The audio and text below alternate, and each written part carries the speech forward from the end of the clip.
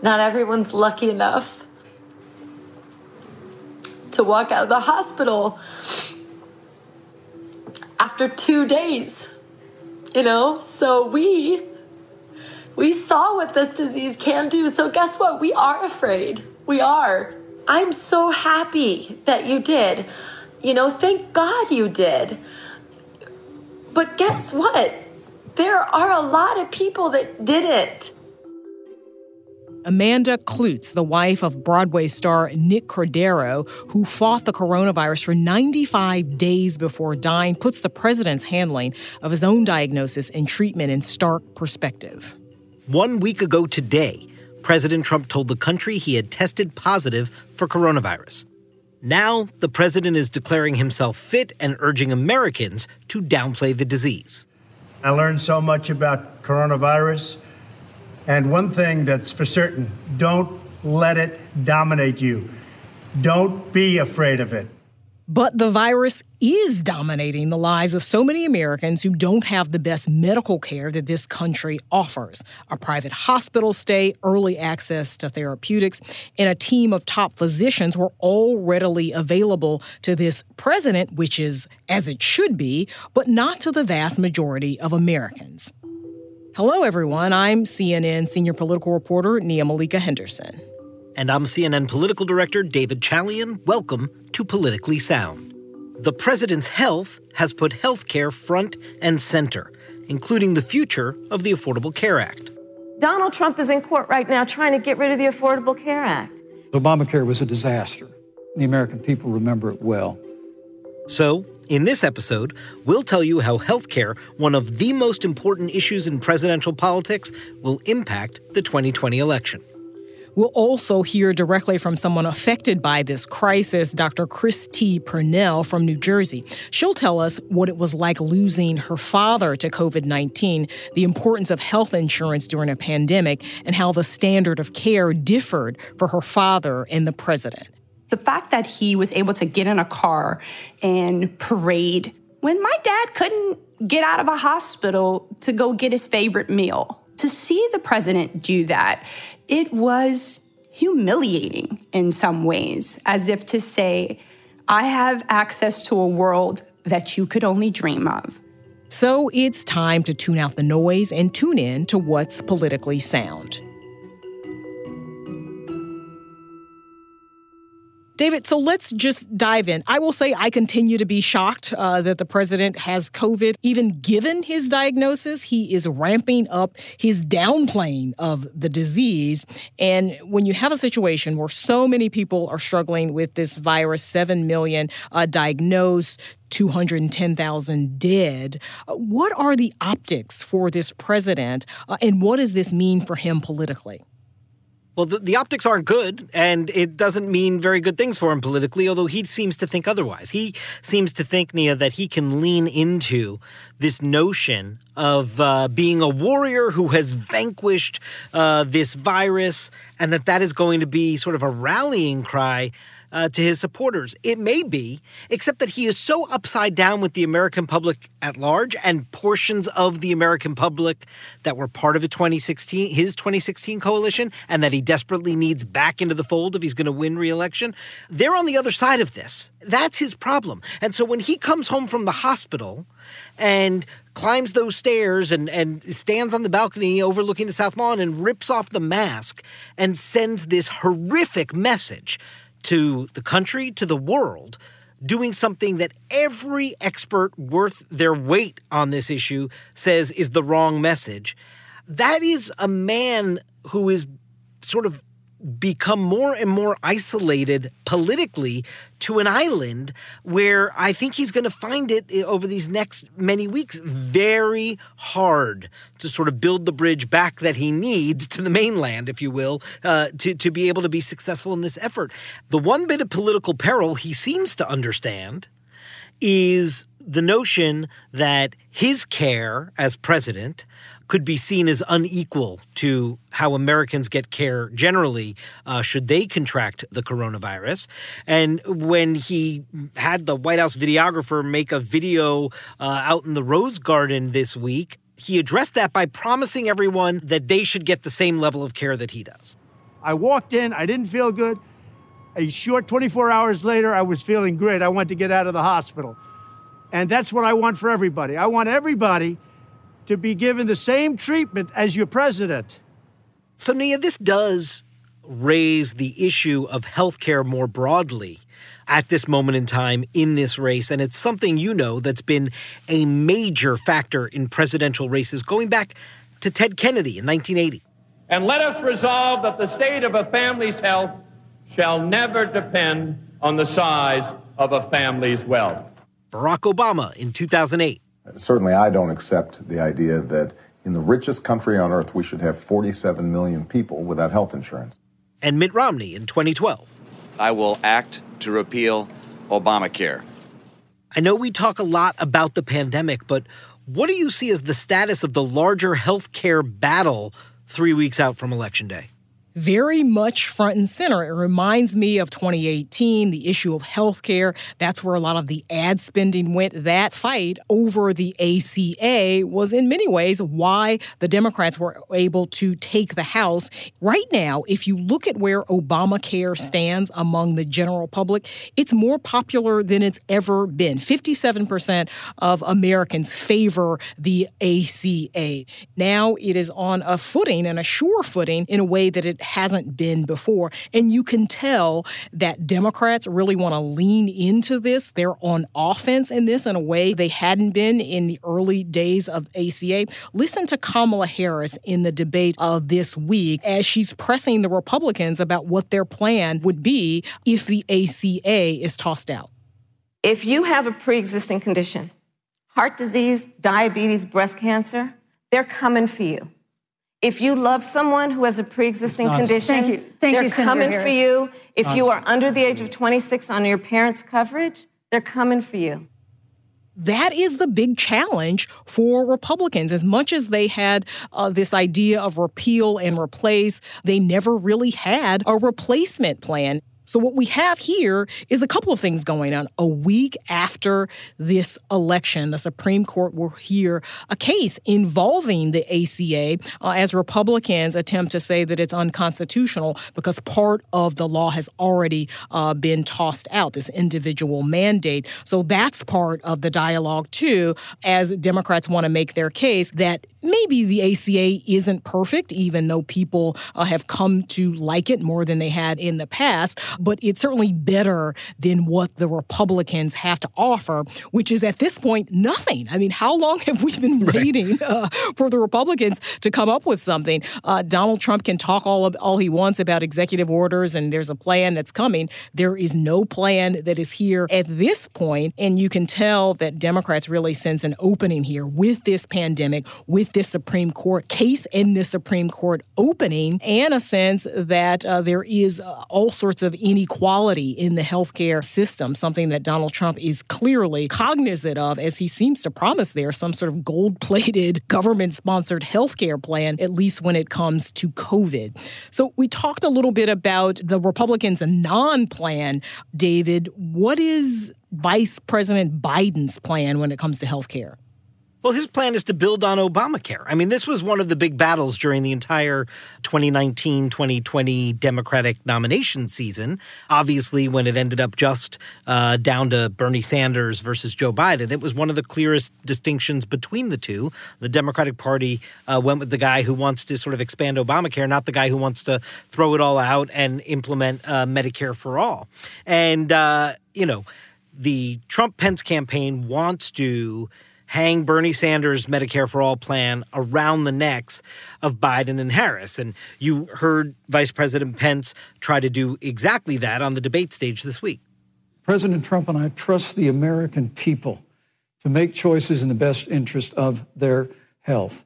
Joe Biden and Kamala Harris consistently talk about mandates, and not just mandates with the coronavirus, but a government takeover of health care. Thank you. It's not that Biden just wants to sort of let Obamacare be as it is. He wants to move towards that public option that was so debated back at the time that didn't get included in the original Obamacare legislation. And I think Biden would acknowledge that a Medicare for all style system may be something he could see in the offing, in sort of a generation or so, or maybe not even that long, but it is not at all, if there is to be a President Biden, what anybody listening to this podcast should expect to see from him. He's simply not going to pursue that when it comes to health care. That's not his approach. And his running mate, who is a co-sponsor on that Bernie Sanders bill and started her primary campaign for the presidency with that notion of being okay with getting rid of private insurance, she spent much of her failed primary campaign trying to twist herself in a pretzel and walk back from that, which is why, again, now the Trump campaign is trying to utilize that in some way. The problem is she walked back from it. It's not Joe Biden's position. So trying to tag them with this, it just doesn't work for voters because it doesn't meet the reality of what Joe Biden is proposing. Right. And sort of the scare tactics around the ACA in general don't really work in the way that they did before. But it's much more turbocharged in many ways, the discussion around healthcare because of what's going on with this pandemic. When we come back, we'll hear from Dr. Chris Purnell. She'll tell you her story of losing her father and what the president's comments this week showed her about the healthcare system. Angie has made it easier than ever to hire high-quality pros to get all your home service jobs done well. Whether it's routine maintenance, an emergency repair, or a dream project, Angie lets you compare quotes from multiple local pros, browse homeowner reviews, and even book a service instantly. Angie's been connecting people with skilled pros for nearly 30 years. So the next time you have a home project, bring it to Angie to get your job done well. Download the free Angie mobile app today or visit Angie.com. That's ANGI.com.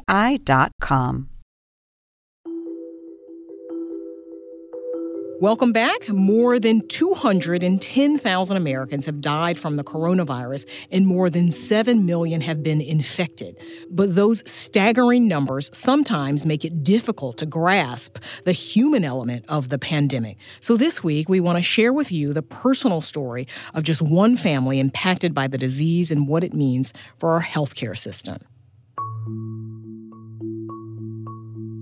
I'm Dr. Chris T. Purnell. I'm a preventive medicine and public health physician at a hospital in Newark, New Jersey.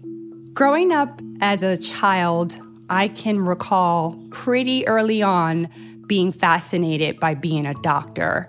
And I don't know that that's so unusual from so many other little kids, but I can tell you by the 6th grade, I was pretty much hooked. It took me some time and actually some maturity and some courage to back myself out of a traditional clinical career and to land in preventive medicine and public health. My father came of age in the Jim Crow South. Ultimately, one fateful day, my father got hired at Bell Labs in Murray Hill. He was hired as a part of grounds crew. That was all that was available for him, cutting grass. My dad went from cutting grass to ascending the research throne, I like to say. And ultimately, my father became a member of technical staff. But my dad did that without ever formally going to college. He was self-taught. He didn't take vacations. He didn't take breaks. He worked every day of his life. He loved the news. He loved history, National Geographic. We watched that a lot. And he loved sports. So he was quite a character.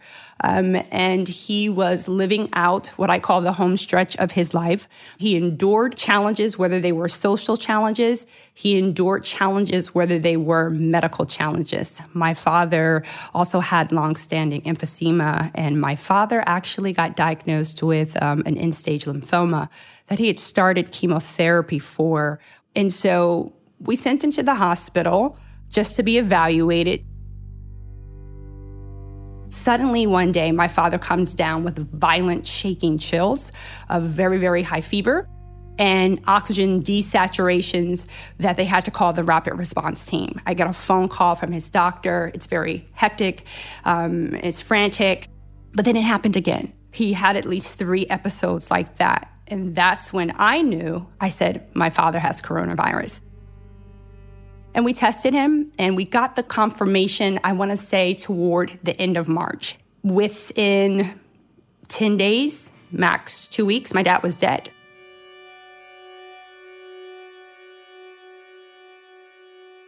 I was able to get my brother to go up the night before to pray with him. And I hurried over.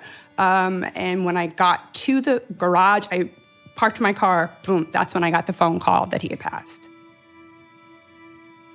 It was surreal. We had planned out my father's funeral. We talked about death. We talked about how he wanted to be buried, the service we would have at his father's church. We couldn't do any of that. All of that was upended. We couldn't have people from the lab come. I mean, at one point, we had to discuss how many of us could go to the funeral home to observe him. And so I don't know if people understand how disjointed, how unnatural that felt.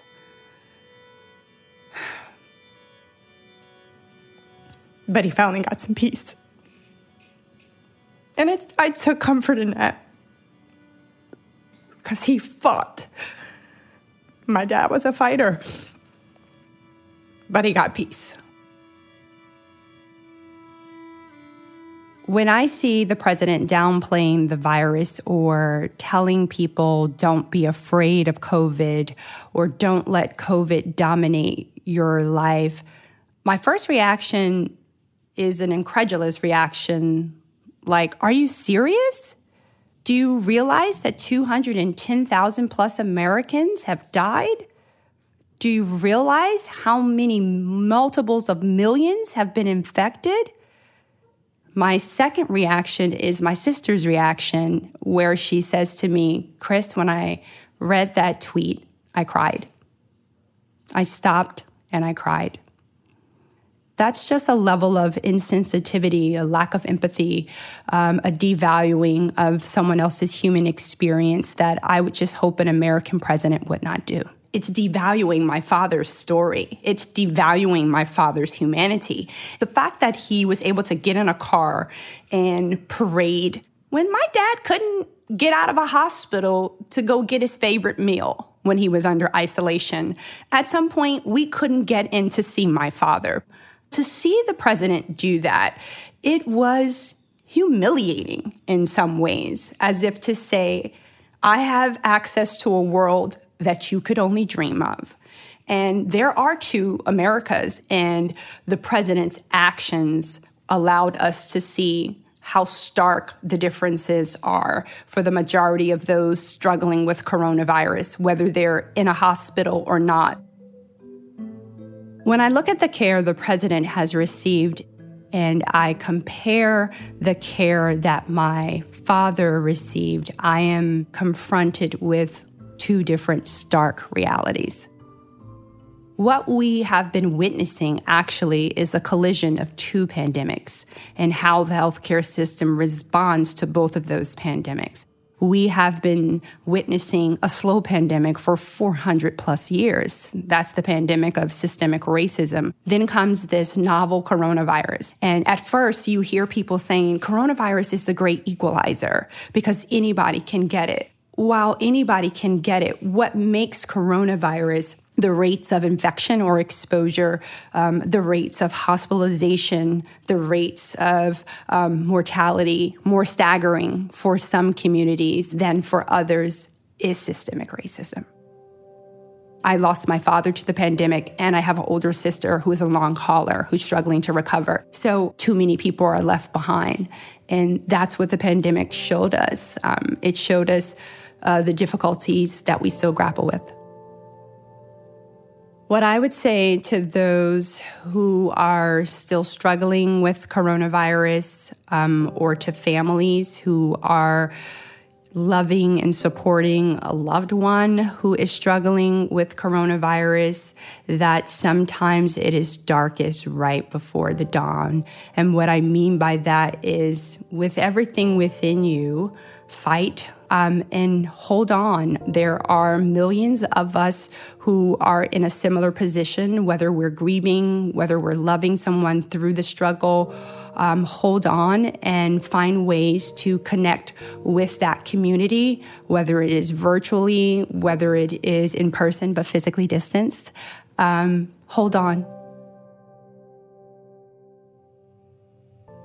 We want to offer our heartfelt thanks to Dr. Purnell for sharing that story with us, and our deepest condolences, our thoughts, and prayers to her family. Now, what's truly amazing is that Dr. Purnell has been inspired by her loss to take action to help fight the disease by volunteering in a vaccine trial. And David, I want to bring you in here to talk about some of what she shared. What do you make of her reaction to the president downplaying the virus that killed her father while receiving such a high standard of care for himself?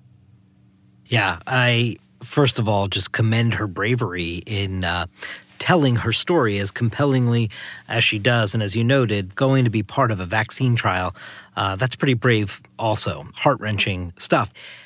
You know, Nia, I think her reaction to President Trump saying, don't be afraid of it, don't let it dominate you, is the most natural reaction that anybody who has encountered or experienced coronavirus in some personal way with a family member or a coworker or a neighbor, who wouldn't have that reaction, you know? And I understand that, as I was mentioning before, that Trump thinks he can be that person that vanquished this. And so the idea that he thinks that that's how a majority of people could see it, yeah, maybe his most ardent supporters will once again find that appealing and attractive. But that's, you know, been the entire story of Trump's presidency, just appealing to his most vocal and diehard supporters is not a path to re-election if he wants to keep his job in just a few weeks. Right, and it underscores another big problem he has had, certainly with women voters, and really all voters, and that is just his sheer lack of empathy. It's almost like he just wants to ignore the fact that 210,000 people and counting are dead. So, a real shame here, I think, from the president to be so dismissive of the real heartache that so many Americans have been experiencing because of COVID. David, let's take a step back and really try to connect all of these dots. I feel like there are a lot of other things. You got the Supreme Court, race and social justice, even the pandemic. You know, they've kind of overshadowed the fight over health care in this election, even though in some ways all of those things can be connected. What role do you see health care playing in November? Yeah, all those things are definitely connected, and healthcare is going to play a huge role. I mean, this has been the defining issue for the Democratic Party in the Trump era, right? Like in terms of the defining successful issue. And I thought one of our poll findings this week from our CNN national poll was so telling when you looked at the issue matrix of what the most important issues were to the vote of Biden supporters versus the most important issues to the vote of Trump supporters. When you look at healthcare specifically, I mean, a significant majority of Biden supporters say healthcare is extremely important to their vote. Trump voters in our poll, it was a much lower down priority, healthcare. They were much more jazzed up about the economy, about crime and safety, that law and order message. Both Biden and Trump supporters were into the Supreme Court, where, again, this issue is going to come front and center, obviously. But this issue, it is what delivered Nancy Pelosi the speaker's gavel back into her hand just a couple of years ago. It is because of what you were talking before, that whole notion from Republicans of repeal and replace. I mean, both pieces of that blew up. Because you can't have one without the other. They have made some progress in getting rid of unpopular things. The individual mandate, totally unpopular. They got rid of it, and the law did not fall apart, right? People still are able to operate on these exchanges even without the individual mandate in place, with that penalty in place.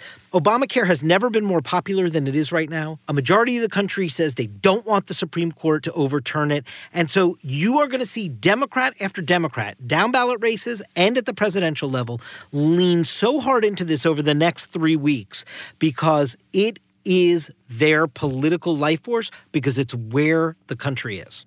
And it's where and how Americans are living every day because of this pandemic. They are thinking about their health and their health care in a way that they hadn't before. And now you've got this court case and this battle over replacing RBG with somebody who could strip away the ACA.